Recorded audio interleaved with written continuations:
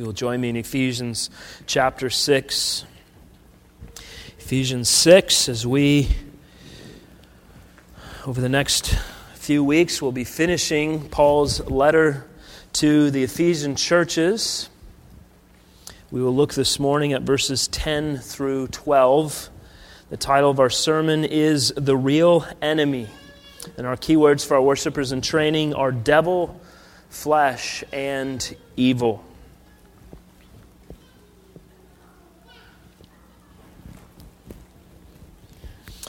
The Athenian historian and political philosopher by the name of Thucydides wrote a work called The Peloponnesian War.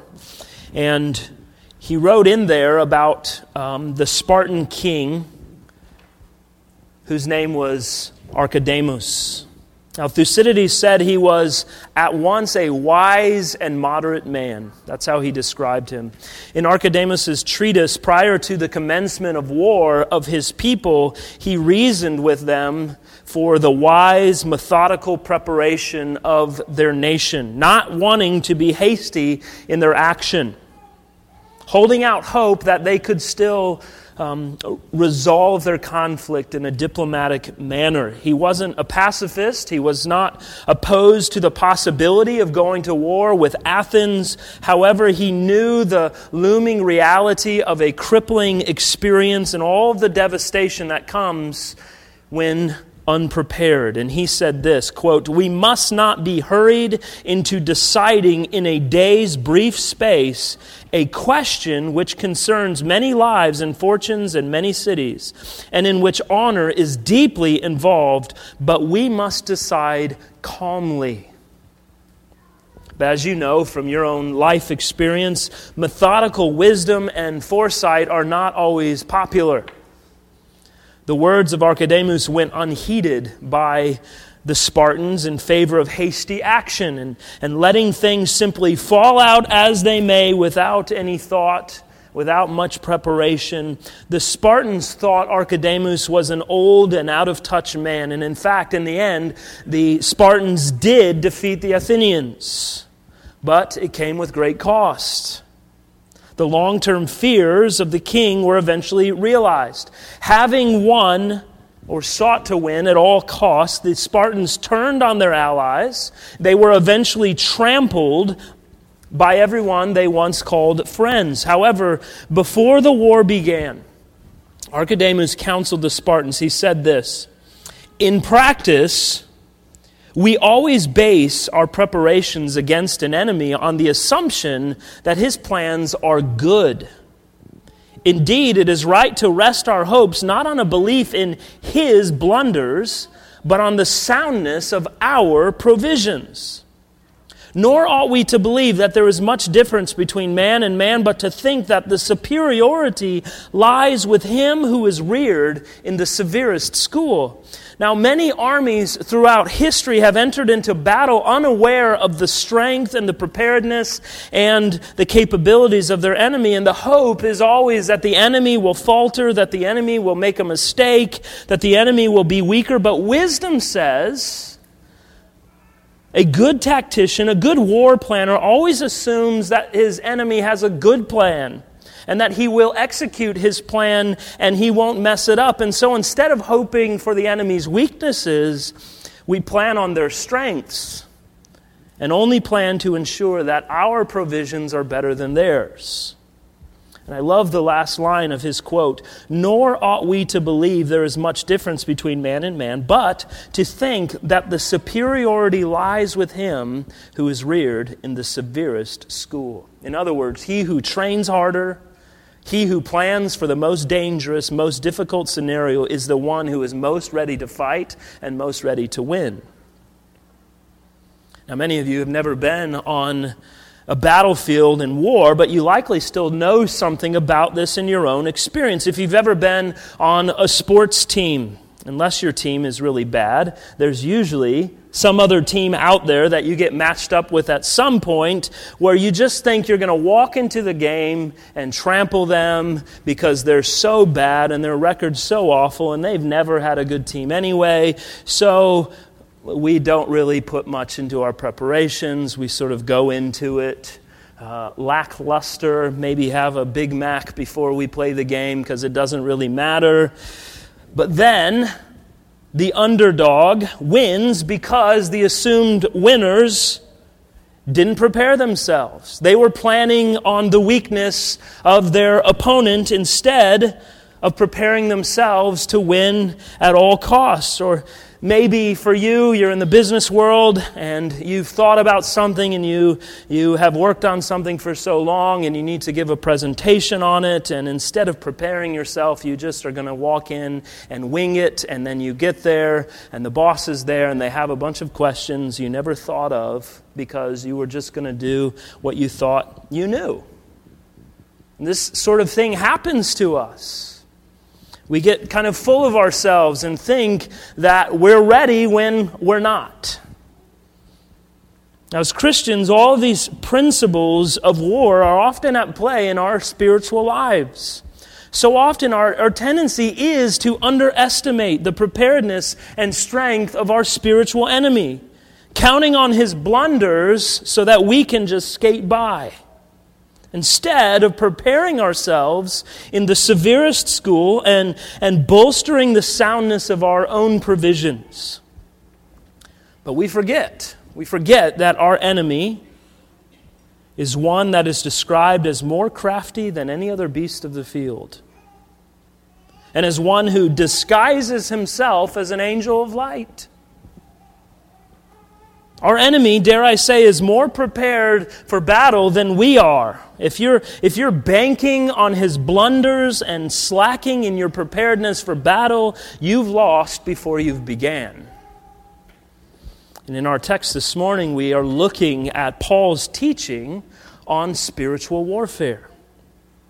Now, unfortunately, in our day, this whole concept of spiritual warfare has been twisted to mean something very different from what the Bible teaches. And it's been everything from sort of insane and wacky to things that are just another form of evil themselves disguised as holy. A lot of what's considered spiritual warfare today is actually superstition invented by men who are usually able to achieve some kind of financial gain by promoting all sorts of things. Things like selling prayer cloths or supposedly anointed water or oils or other kinds of relics that they tell you you must have. Now, these items are said to be useful in keeping away evil spirits and protecting a person from the attacks of the devil.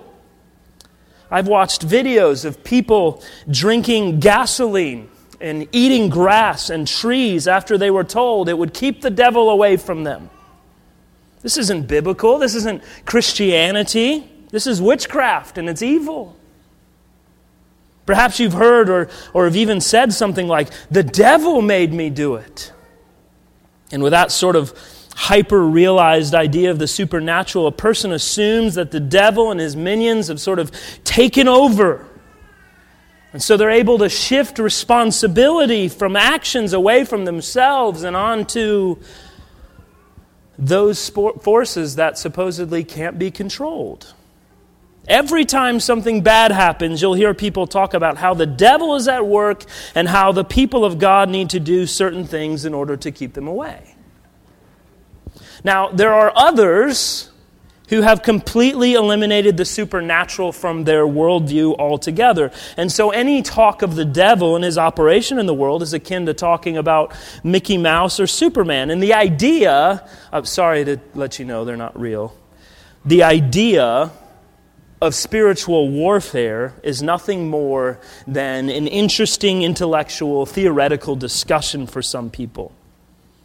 And this is motivated by the prevailing materialistic, mechanistic thinking of our age. Sometimes while we give intellectual assent to the idea that the supernatural world exists, we live and function as though only that which has physical cause is real and active. And sadly, many believers are so influenced by this kind of thinking, they are living in unconscious disbelief of Satan and evil forces and the need for spiritual warfare. In C.S. Lewis's famous work, The Screwtape Letters, there's a demon by the name of Screwtape, and he's writing letters to his nephew who is training up to be a really active and faithful demon. And he writes this: "There are two equal and opposite errors in which our race can fall about the devils. One is to disbelieve in their existence. The other is to believe and to feel an excessive and unhealthy interest in them. They themselves are equally pleased by both errors and hail a materialist or a magician with the same delight." It's like what Martin Luther once said about Christians. We're often like a drunk man trying to get on his horse. First, we fall off on one side only to get ourselves up and fall off on the other. There are two opposite extremes when it comes to spiritual warfare. But hopefully for us, our passage this morning is, and the next couple of weeks ahead, is going to be helpful in clarifying our thinking on this. Paul doesn't commend looking for a demon under every rock and behind every wall. Nor does he give any sort of hint whatsoever that the supernatural world is non-existent or unimportant. Instead, we see a balanced understanding of how we're to think about these things for our spiritual good and how we are to respond by being reared in and continually going back to the severest school. Can we depend on the soundness of our provisions? Are we making those provisions? Or are we simply hoping that the devil isn't as bad as we know he is according to the Scriptures? Are we hoping that he might mess up along the way and we won't have anything to worry about in this long run?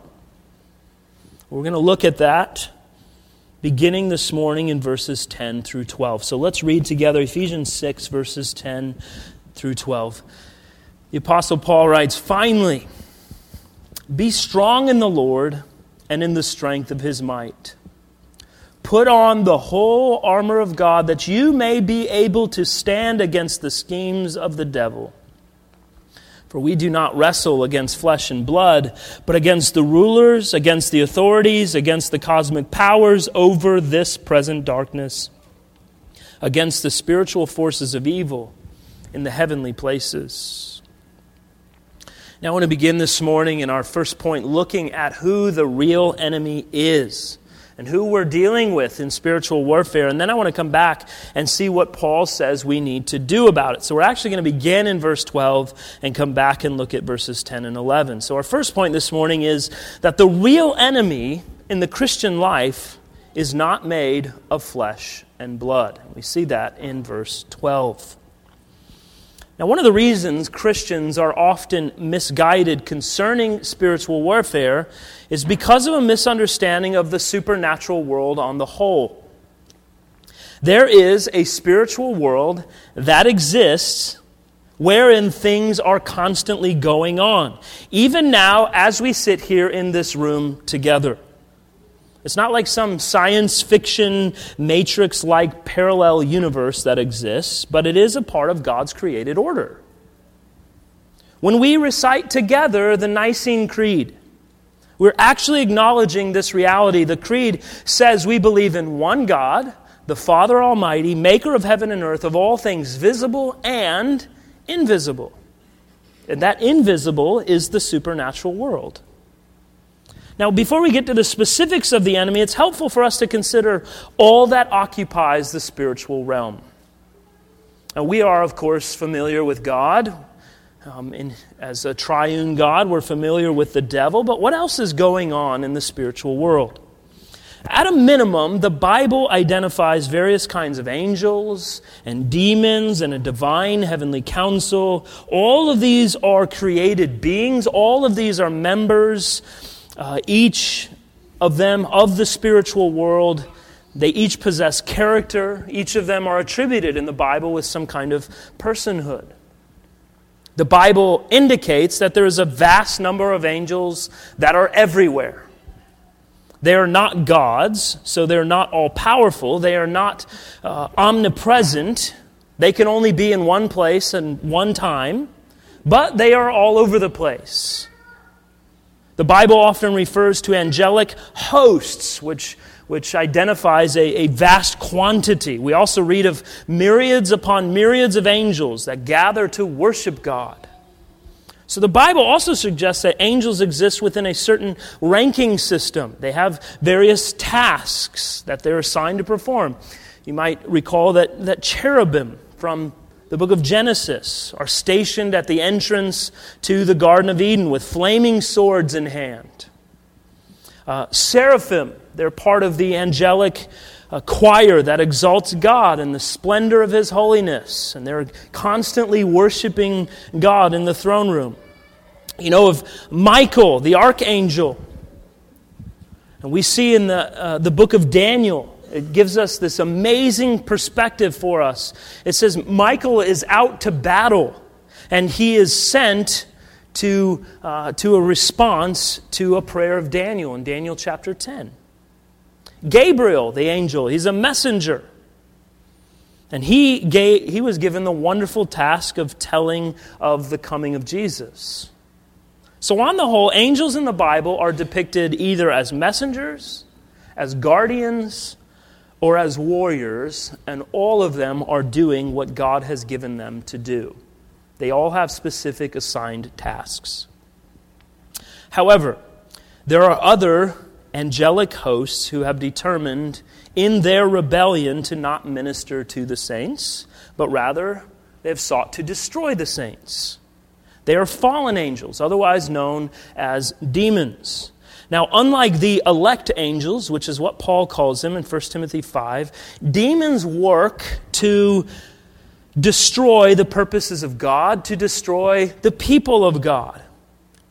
Now, like the elect angels, demons are not all-powerful, they are not omnipresent, but their purpose is essentially the opposite of the elect angels. They don't want to assist, they don't want to encourage, they don't want to help God, they only want to thwart Him.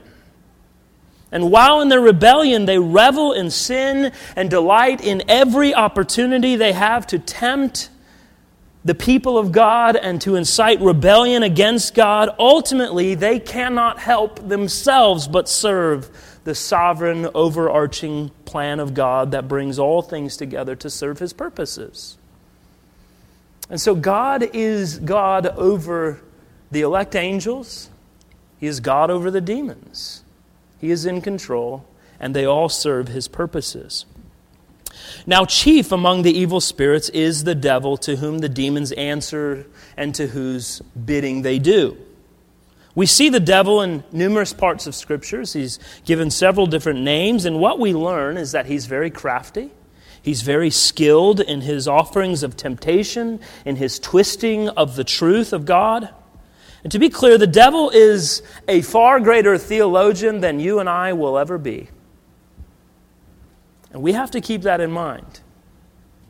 Now, you may be in your 20s or 30s or 40s or older and have studied the Bible for a number of those years. But that doesn't compare to the several thousand years that the devil has been learning about God, learning about how God works, learning what God does among His people, having an understanding of how all of that plays out and where it's all headed. When we talk about being prepared to face the devil, be reminded we're facing someone who knows the Bible better than you.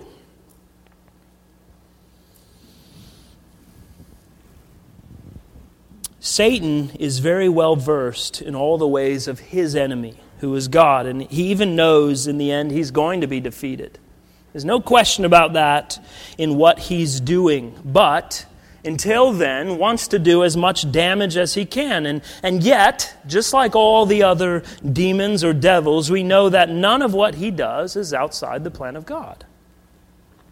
So with all that in mind, we look at Paul's words and realize the challenges and trials and temptations that we face in this world, the opposition that we encounter as believers is not merely with people or social structures or institutions, but rather it's the authors of all the evils. It's the devil. It's the host of demons who themselves are not weak, but rule over worldly people and govern all of the wickedness and stir them up against the church of God. And when we forget this, we set our sights on all of the wrong solutions, and we spend our time, we spend our efforts in all the wrong pursuits. Listen, the world ultimately does not get better if we have the right politicians in office, or if we keep Muslims from building mosques, or if we ban guns, or if we hang the 10 Commandments on the walls in public schools and courthouses. None of these supposed solutions deal with the hearts of men, nor do they deal with the real enemy. The real enemy isn't the people in government or false religions or guns or educational institutions. The real problem is the rulers and authorities and cosmic powers and spiritual forces of evil that are behind everything we often only see as political or social. There may be different ideas in this, I'm certain there are different ideas about what's wrong with our society and how to fix it and what's bad and what's good, how America needs to change, how it should stay the same. Regardless of our opinions, what I don't think we will disagree on is that we don't have some big issues to tackle right now, as has always been and always will be the case. As a nation, the response to social problems has turned into having congressional hearings, to filing lawsuits, to writing new laws, to protesting and holding public forums, to writing op-ed pieces in the big newspapers. And in the end, what's really going on is ignored completely. I don't expect those who do not know Christ to respond rightly. In fact, I expect that they will do exactly what they are doing, all of these things. That the answer is going to be an institution, it's going to be government, it's going to be policy, all of these things. It's never going to come, though, by the means that they're seeking to employ because they're doing battle in all the wrong places. What's disappointing is to see Christians responding in the same way as the world. To see the church forget that the very fact is that we don't wrestle against flesh and blood and institutions, but against the rulers, against the authorities, against the cosmic powers over this present darkness, against the spiritual forces of evil in the spiritual places. Money, politics, research, development, new policies, restructured institutions, none of this can bring about peaceful resolution to all that has fallen because the world has fallen. In fact, it is Satan's great delight that we see spiritual realities as political or social problems to be handled, because while we might try to develop 1,000 solutions, as long as we're dealing in the earthly realm and ignoring what's going on supernaturally, we're never actually dealing with reality at all. And before you can fight an enemy, you have to know who they are in the first place. And Paul tells us who the enemy is. But let's take this out of the big picture. Let's just deal with ourselves individually for a moment. All of us know that we have days in our lives that we look at and we have nothing other to say than, there is a lot of evil. Today was an evil day. And you may have had those days. And in those days, we sometimes get the sense that there is some force, there's some power, there's some shadow of evil that is taunting us and working against us at every turn, undermining all of our efforts, putting before us all kinds of temptations, making us feel dirty and making us feel guilty, egging us on. You have a sense of someone or something being out to get you. You can't believe everything seems to be coming together and making things as bad as they possibly can be for you. So what do? Well, there's several ways we try to respond to these things. Some might say, well, I just shrug it off and move on. It's all coincidence, and thinking about it isn't going to change anything. I just need to move on. Okay, maybe, but maybe not. Another way people try to approach it is to grow anxious and paranoid and start to say things like, my life is going so badly right now because everything is turned against me. These people are out to get me. It's the Republicans, it's the Democrats, it's the institutions, it's the police, it's the school, it's my job, it's my boss, it's, God bless them, my children. So the problem is all about other people and structures and institutions. Another response might be to say, well, the reason the way things are the way they are is because I'm a bad person. The Lord is repaying me for all my sins, so I must be failing somehow. I should have anticipated this. I knew this was coming. And then you have a sort of mindset that God works on the basis of karma, repaying evil for evil and good for good. But here's the deal. None of these responses are right. Not a single one of them. Now, is there something out to get you? Yes. Let's be very clear about that. Yes. Peter writes, your adversary, the devil, prowls around like a roaring lion, seeking someone to devour. That's not kind of wishy-washy language, is it? There's no doubt about it that you have a real enemy, and that enemy is seeking to end you, to bring spiritual shipwreck to your life, to destroy the very foundation upon which you stand. But how do we respond? That's the question. If this is really something going on supernaturally, then how do we respond? And Paul tells us, he gets us started in this conversation, and we'll continue on in the weeks ahead, but he begins by telling us in our final point this morning that Christians must be prepared for spiritual warfare by putting on the whole armor of God. And he tells us that in verses 10 and 11. Now, shrugging it off is not going to accomplish anything.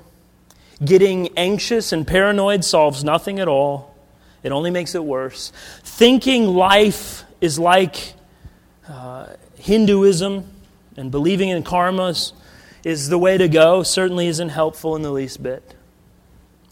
No, Paul points us to the only mindset, the only way of rightly thinking about how we encounter the real enemy.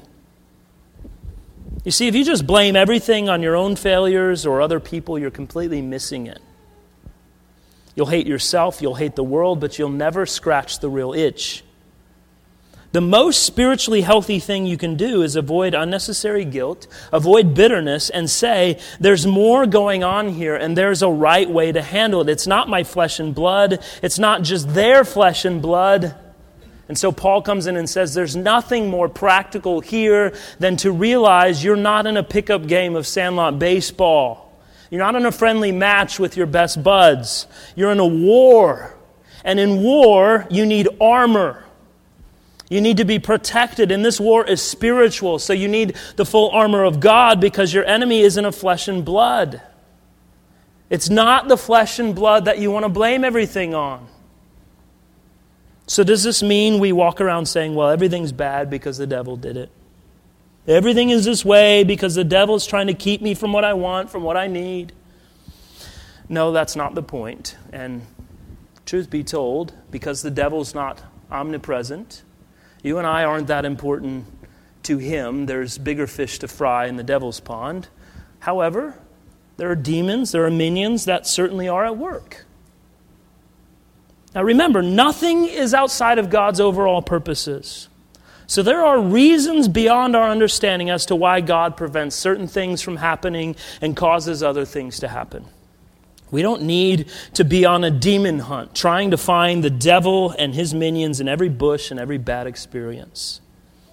But we need to know that our role, our place in this cosmic battle as the children of God is to put on the full armor of God. So that no matter what our challenges are that we face, we can approach them and deal with them appropriately. We can do so knowing that victory will be accomplished. We don't need to worry ourselves with figuring out, now, is this a trial from the Lord? Is this an attack from the devil and his minions? Because the answer might be yes, both of those. Look at Job's life. It was both of those. The answer is going to be the same no matter what. It's going to be what Paul says right here in verse 10. Be strong in the Lord and in the strength of his might, put on the whole armor of God that you may be able to stand against the schemes of the devil. And we're going to spend several weeks looking at what that is, what that looks like, what the whole armor of God is, and how it's to be utilized. There are very practical elements to all of this. There are actual things that we can and should and must do if we're going to walk faithfully through these evil days. So you'll have to come back the next few Sundays to hear that. It's a little teaser for you. But I want to think for the remainder of our time about what it means to be strong in the Lord, strengthened by His might. When the Bible refers in any way to our being in the Lord, it is referring specifically to our relationship with God made possible through our union with Jesus Christ. If you're a Christian, the Bible describes you as being in Christ. And we've looked at that many times throughout Ephesians. If you are in Christ, it means you are covered by His blood, you are robed in His righteousness, you are members of His household, you are sons and daughters of God, you are in union with Christ. In other words, although you are a sinner, and even though you were once an enemy of God, by grace, God has granted you the gift of faith to believe in the perfect work of Jesus Christ, to live a life that you and I could never live, to die a death that you and I deserved. Now, if you're not a Christian here this morning, I pray the Lord will help you to understand your true condition. The truth is, all of this talk about supernatural and spiritual evil forces, it may be kind of laughable to you, and maybe a joke to you, but the reality is, whether you want to believe it or not, that the very cloud of darkness you live under is that of a supernatural one. There's nothing more that the evil one desires than for you to not believe he exists. The Bible says you're blinded, you have scales on your eyes, unable to see reality apart from Christ. You need Christ because God's standard for salvation is perfection. Not that you're a good person, not that you try to do the right thing. It's perfection, and you fall short of that standard, as do I. God's standard for sin is death, and ultimately you don't want the death that comes as a result of sin because it's everlasting torment. Look to Christ that you might live, and repent of your sin, that you might walk in holiness and the newness of life. And in doing so, you aren't just saved from the penalty of sin. You aren't just made new. You're made able to walk in holiness. You're made able to walk in obedience. You're made a friend of God, a child of God. You're made an inheritor of all that God has and gives and provides. And then and only then can you be prepared to fight the real enemy. But if you are in Christ, brothers and sisters, we may fear the exposure of our weaknesses in our battle against sin, but Paul reminds us that the strength of our relationship with God is provided to us by Christ. Here's the bottom line. If you are in Christ, you have access to power that is greater than you and me, bar none. Earlier this year, I was at the beach with my children. My 4-year-old daughter wanted to play in the waves, and it doesn't take long before she's knocked down by the waves. Mouth full of water, body full of sand. And she runs away from the water, and if you know my 4-year-old daughter, you'll be surprised to hear that she was crying uncontrollably. Determined, I am not getting back in that water. So I picked her up, I hugged her close, I brought her back into the water, holding onto her hands as she stood and calmed down and gained some courage again and was able to do this on her own. Knowing that she was in my care, renewed her willingness, renewed her desire to get back in the battle against the forces of nature. And in time, she was more enthusiastic than she was when she began. And so just last week on our family vacation, she said, I used to be scared of the waves, but my daddy taught me how to not be afraid. Now, in a similar way, we gain strength for spiritual battle from knowing that even if we've been hit hard, even if we have fallen, we are in the Lord. because knowledge of our unchanging relationship grants us the will to fight and to re-enter the fray when we've fallen. We understand why Paul tells us to be strong in the Lord. He's there. He's holding you. He won't let you get swept away. And so in God's embrace, we will battle with renewed zeal and strength, and we can do so knowing that we're cared for and protected. And Paul identifies the source of the power for battle by telling us we do this in the strength of His might. Here's the amazing thing about the Lord and how He works for us in spiritual warfare. He not only provides the support we need, but the actual strength that's necessary to see it all through as well. And this isn't some kind of physical energy. It's not like you're drinking a Red Bull or a 5-hour energy all of a sudden and you're charged up and ready to fight. No, Paul's actually being very clear that we don't want to supplement our strength with his strength. It's not like an add-on. No, it's rather that we look to our new life in Christ knowing that zero of the strength that is necessary to wage spiritual war is within us. It is all from the Lord. It all comes from God.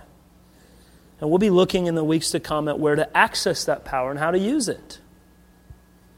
Now, brothers and sisters, we are in a war. Our struggle is not against flesh and blood. The struggle with flesh and blood is far too much for the 21st century mindset. Our real enemy is subtle, our real enemy is powerful and very well equipped. He's prepared to fight. He hates Christ, and he hates God's children. He hates the church. We sing about it. For still our ancient foe doth seek to work us woe. His craft and power are great, and armed with cruel hate on earth is not his equal. Those are chilling realities. They might cause us to despair. And on earth among mortals, it is true that Satan has no equal. But in the heavenly realms, he is far, far exceeded by the triune God. Paul writes in his letter to the Colossians that the entire visible and invisible realm of existence owes their existence to Christ. For by him all things were created, things in heaven and on earth, visible and invisible, whether thrones or powers or rulers or authorities, all things were created by him and for him. Listen, there is no dualism here. There's not some battle of equal enemies fighting one another.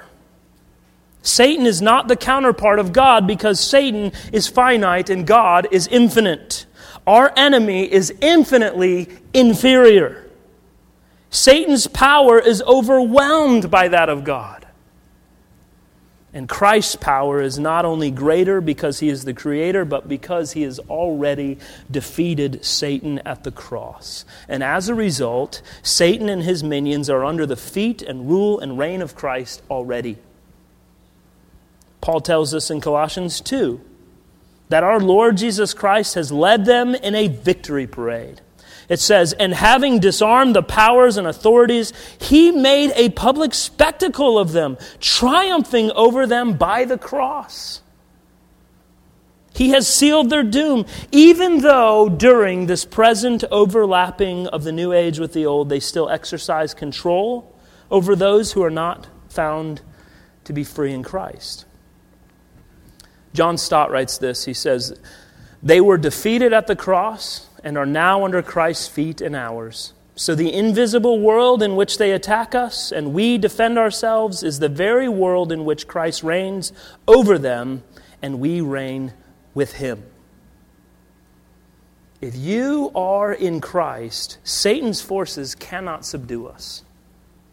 When we avail ourselves of Christ, there is always victory. The prince of darkness grim, we tremble not for him. His rage we can endure, for lo, his doom is sure. One little word shall fell him. A mere word from Christ is all that's needed. and is all that will be given, so we can be strong in Him and the strength of His might. Let's pray together. Father, we thank You